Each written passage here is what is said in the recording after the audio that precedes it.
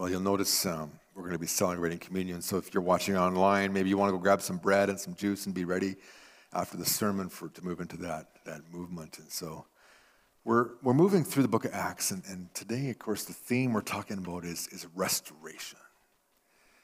It's this serendipitous encounter in the Temple Mount, a region of Jerusalem, between the apostles and a man begging for alms.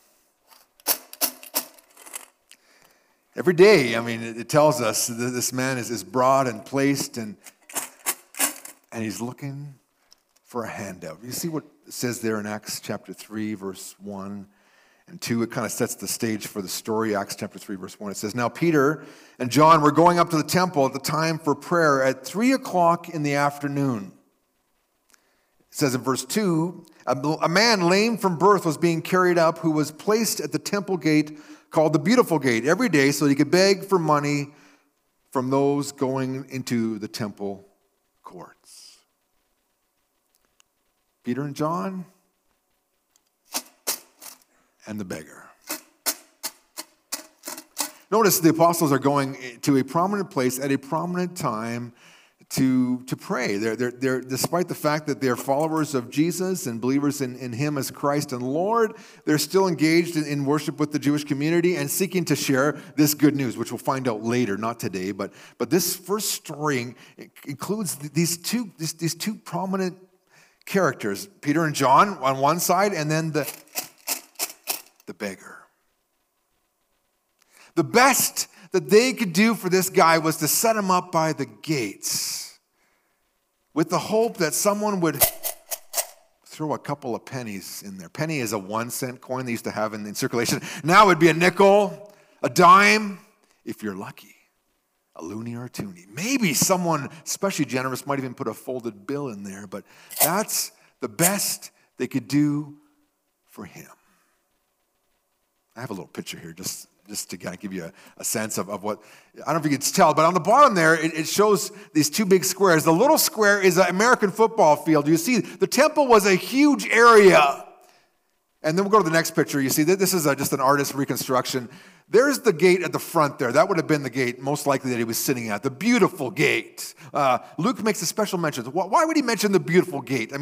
Probably, some estimates, this seems to be a bit overdone. Josephus often did this, but some estimates were 75-foot high Corinthian bronze, the beautiful gate. It enabled you to go into the place of worship, the court of the Gentiles, the court of the Jewish women, the court of the Jewish men, and so on and so forth. But for a cripple, never was he allowed in there. That's as far as he could go. He sat in the shadow of this immense gate. The estimates and the historical accounts say it took 20 men to close these gates at night. They were so large and imposing and magnificent. And all he could do was sit outside and ask for a handout. The disabled in that culture were, often viewed as sort of, well, that was your lot in life, or maybe God was judging you for something you did or your parents did. Devalued, dishonored, sort of a forgotten shadow, and all that they could do for him was just carry him to the gate, carry him home, carry him to the gate, carry him home. Maybe he would get enough pennies, coins to cover the cost of his own bread at home, and that was the hope. That was his life. He had no idea that on this day he would meet someone that could actually help him, could actually make a difference in his life. But just before we go further, I think this is a picture of religion, right? This is what religion offers you. You sit at the gate and you wonder if you'll ever get in there. You wonder what it's like in there. You wonder if you'll ever measure up to be good enough to kind of get into the inner parts there. And there he is. He's never seen back beyond those gates, and he's just asking for handouts. His legs don't work. Everyone knows him as the cripple, and he's just hoping that devout worshipers will just throw something in there for him.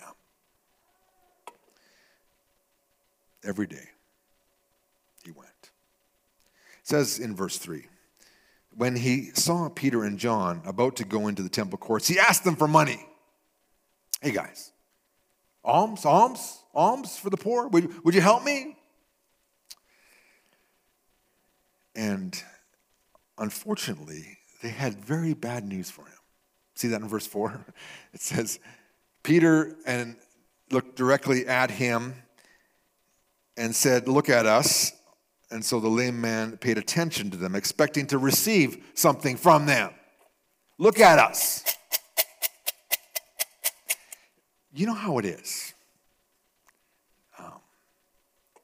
When you see someone asking for money, the last thing you want to do is stare at them or make eye contact with them, right? You walk by a little bit faster, right? I mean, let's just be honest, right? I mean, I was just driving 2 weeks ago in Calgary, and I was coming down to the spot. It was an underpass and made one of the major roads there. And sure enough, there's someone sitting there with a cardboard sign, right? And I was just hoping that the light would stay green so I wouldn't have to stop there. You know that feeling, right? You know? But these guys, they stop and they say, look at us. They pay attention. They acknowledge him. In other cultures, you will find a lot more beggars. I can remember being in Moscow in front of a church. There was this woman, emaciated, lying on her face on this mat with a little can out in front of her.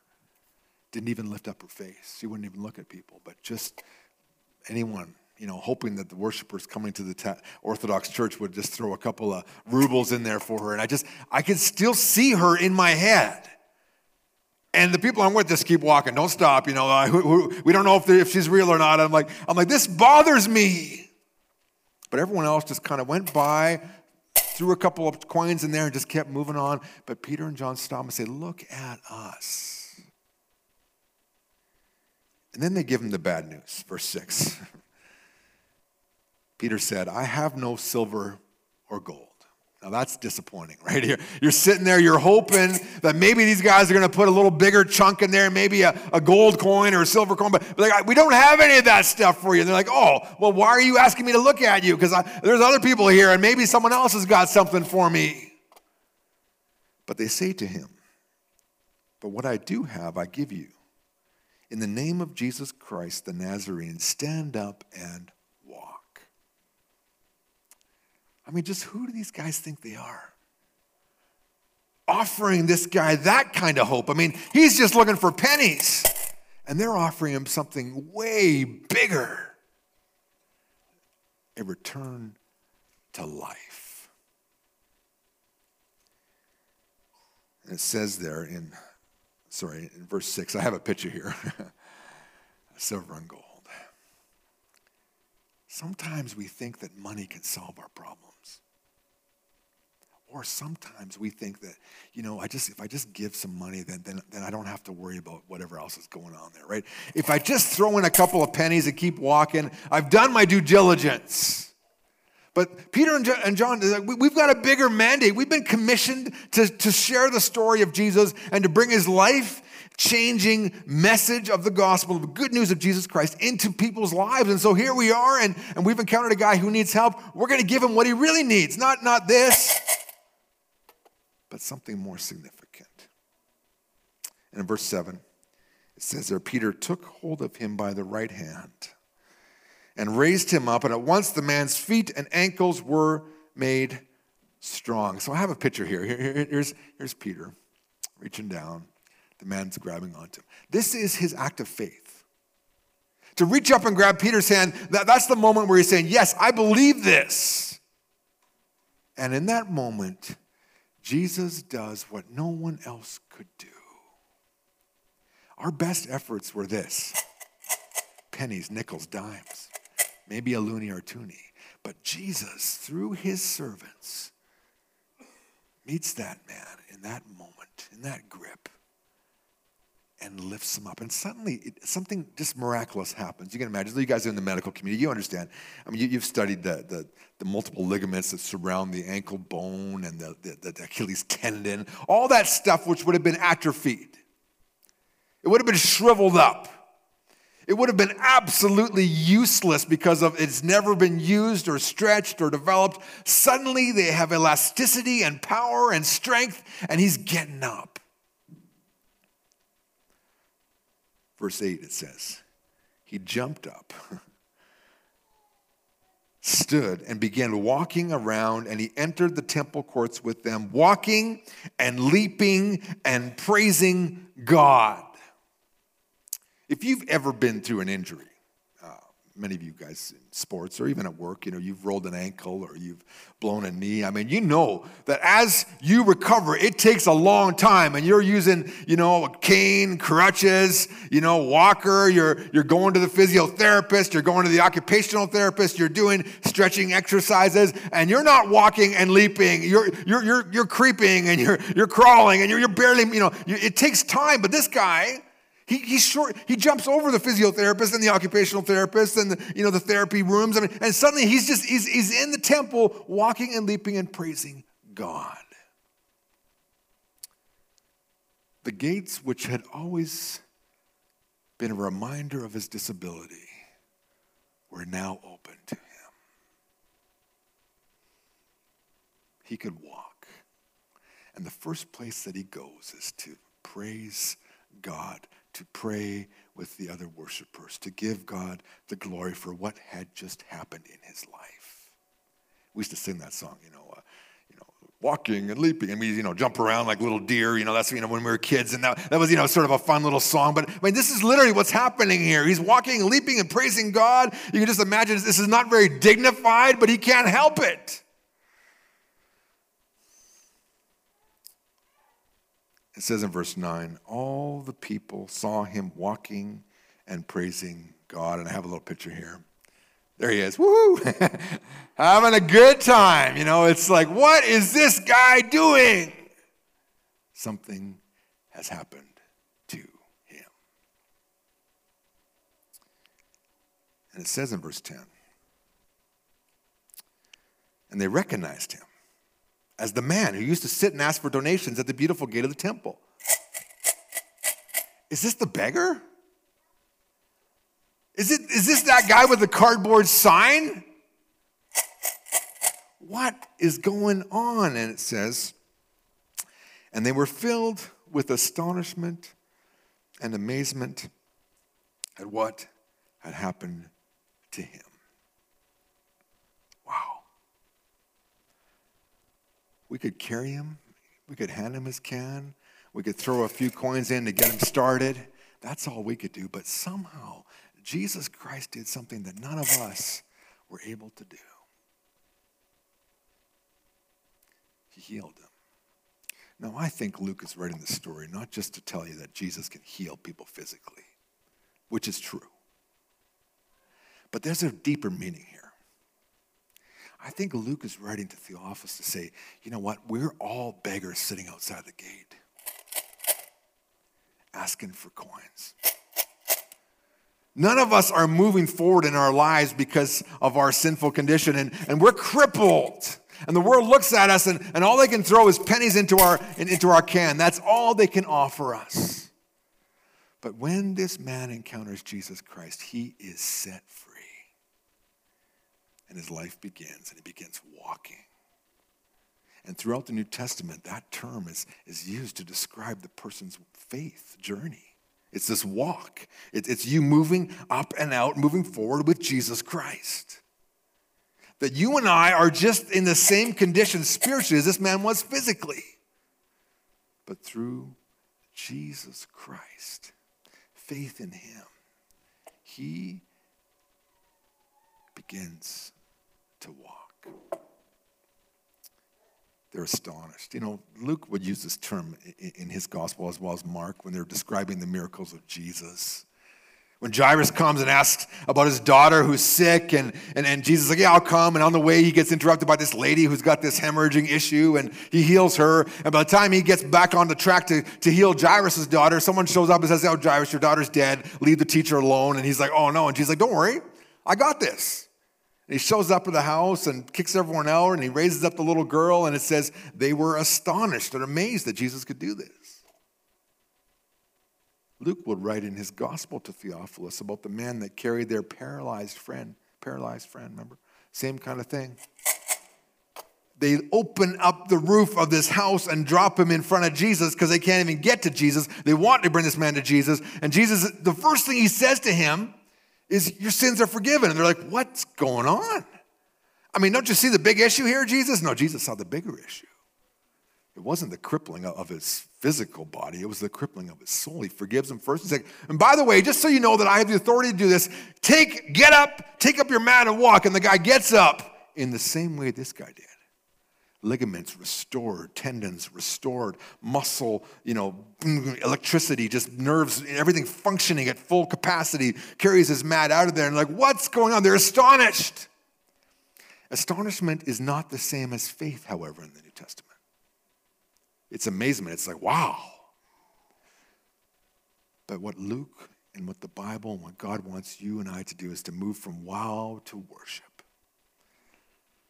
To just don't say, wow, this is amazing, but to say, wow, and now give glory to God.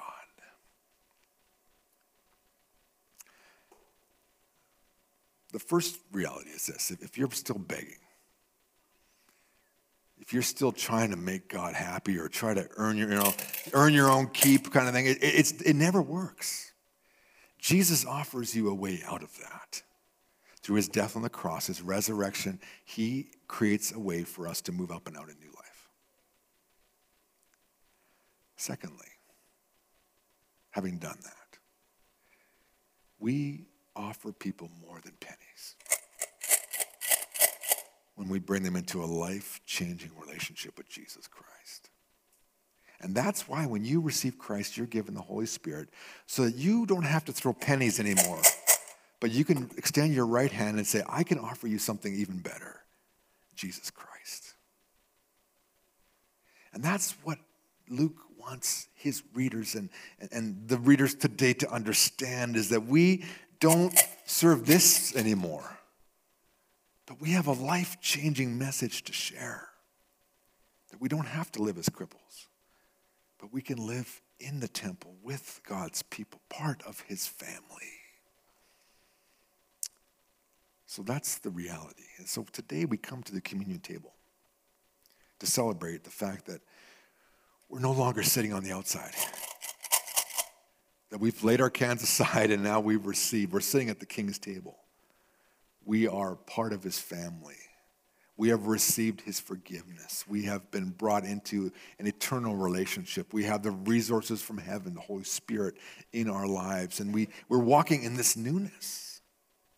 And this reminds us of the world offers this, but Jesus offers so much more, his own life for us. And so I'm going to invite you today, if you know Jesus Christ as your Savior, to join me as we remember that our lives have turned from wow into worship, and that God is moving up and out through us as we share this life-transforming message with our community, with our friends at school, with our coworkers, with our family members. You don't need to carry the tin any longer. Christ has set us free from this. The crutches are gone. The gates are open. We can walk in newness of life. And this is a message we have to share, right? You're like, because you know what? The problem is we can't fix all the problems in the world. But the eternal issues are one thing that we can offer to everyone. If you've ever been to the third world and worked, you just know, even to talk to Sandy, I mean, she's like, they're making a dent, but I'm sure they feel like, man, there are so many more that could be helped. And like, it's just like, how do we help them all? We'll just help the ones we can, and hopefully God will help the rest. But this is the truth. What life-changing message of Jesus can be offered to everyone. And that's what we're here to do. But today we're celebrating the fact that we no longer are crippled on the outside, trying to just eke our own existence out with pennies and nickels and dimes. But we've been brought into God's family through Christ's death, and we celebrate that today. So if you believe that today, join me. If you're still on a journey, you're like, I'm not sure, I am, just that's fine. Just sit and watch. That's okay. But we're going to celebrate communion. I'm going to invite Ben up here. He's going to just play some songs. And we've been doing this the last little while. We're going to continue this tradition of you just coming forward to receive the elements, and Pastor Elijah and Julio are going to be out here giving out bread. There is a gluten-free option. So you'll come up the sides, you'll grab your cup off the stage here, you'll come to the middle. Julio and Elijah will be here with a tray, and they'll hand you the bread, and you can just return to your seats and wait till everyone's received, and then we'll partake together as we just focus and remember what Christ has done. If you're not comfortable coming forward, we do have a thing at the back there. Someone will be circulating around, and you can just kind of raise your hand, and they'll distribute an individual one that it's pre-wrapped, and so you don't have to get up. That's fine. Henry will be circulating around with the little bowl full of those ones as well. And so as we prepare to take up communion, would you just join me in prayer and just, it's a time to just remember where we came from and where God has taken us. It's a time to confess our sins and to just renew that reality of connection with God. Lord, forgive us all the things that we've done this last week or month. The thoughts that weren't in alignment with your will, the moments of anger, the bitterness, the gossip, the lust, the greed, Lord, the selfishness that just wells its ugly head in our lives. Forgive us, Lord. Forgive us where we picked up the tin can and resorted back to begging when we didn't need to beg because we're your children. And we come to this table now just to be renewed, to be reminded, to be refreshed of who we are and what you've asked us to do. And so we participate in this moment of worship for your glory and your honor. We pray this in Jesus' name. Amen. The Apostle Paul would say, I received from the Lord what I also passed on to you. That the Lord Jesus, on the night in which he was betrayed, took bread and he gave thanks. Would you join me as we give thanks for this bread? Thank you, Lord, for this bread which reminds us of the body of our Lord and Savior, Jesus Christ. He died in our place so that through him we might have the righteousness of God in our lives. That we could give up begging and be welcomed into the eternal family of God through his sacrifice, through his death. That he is our perfect substitute. And so we partake of this with great appreciation and thanksgiving. Our souls walk and leap and praise you for what you've done for us. We pray this in Jesus' name. Amen. He says, and after taking the bread, he gave thanks and broke it and said, this is my body which is for you. Do this in remembrance of me. Let's partake of the bread together.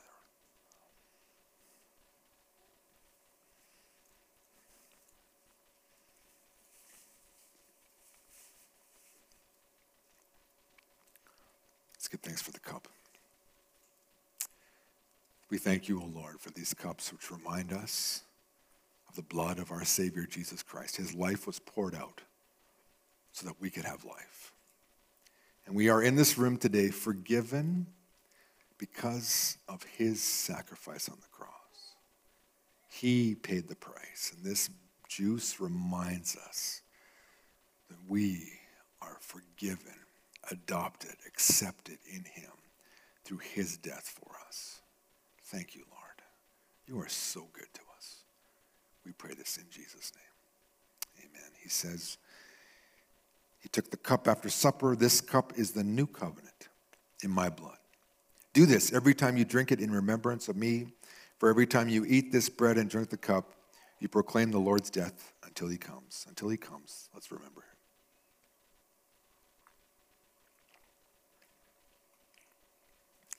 Mexico, and I know they've had teams from Lloyd go down there before. You'd like to be part of that, just talk to Sandy. And it's just neat even how their mission group also ministered to Ukrainian refugees. I mean, just the way the body works and how we can just continue to pour out ourselves for Jesus in his name. And so you can be used this week.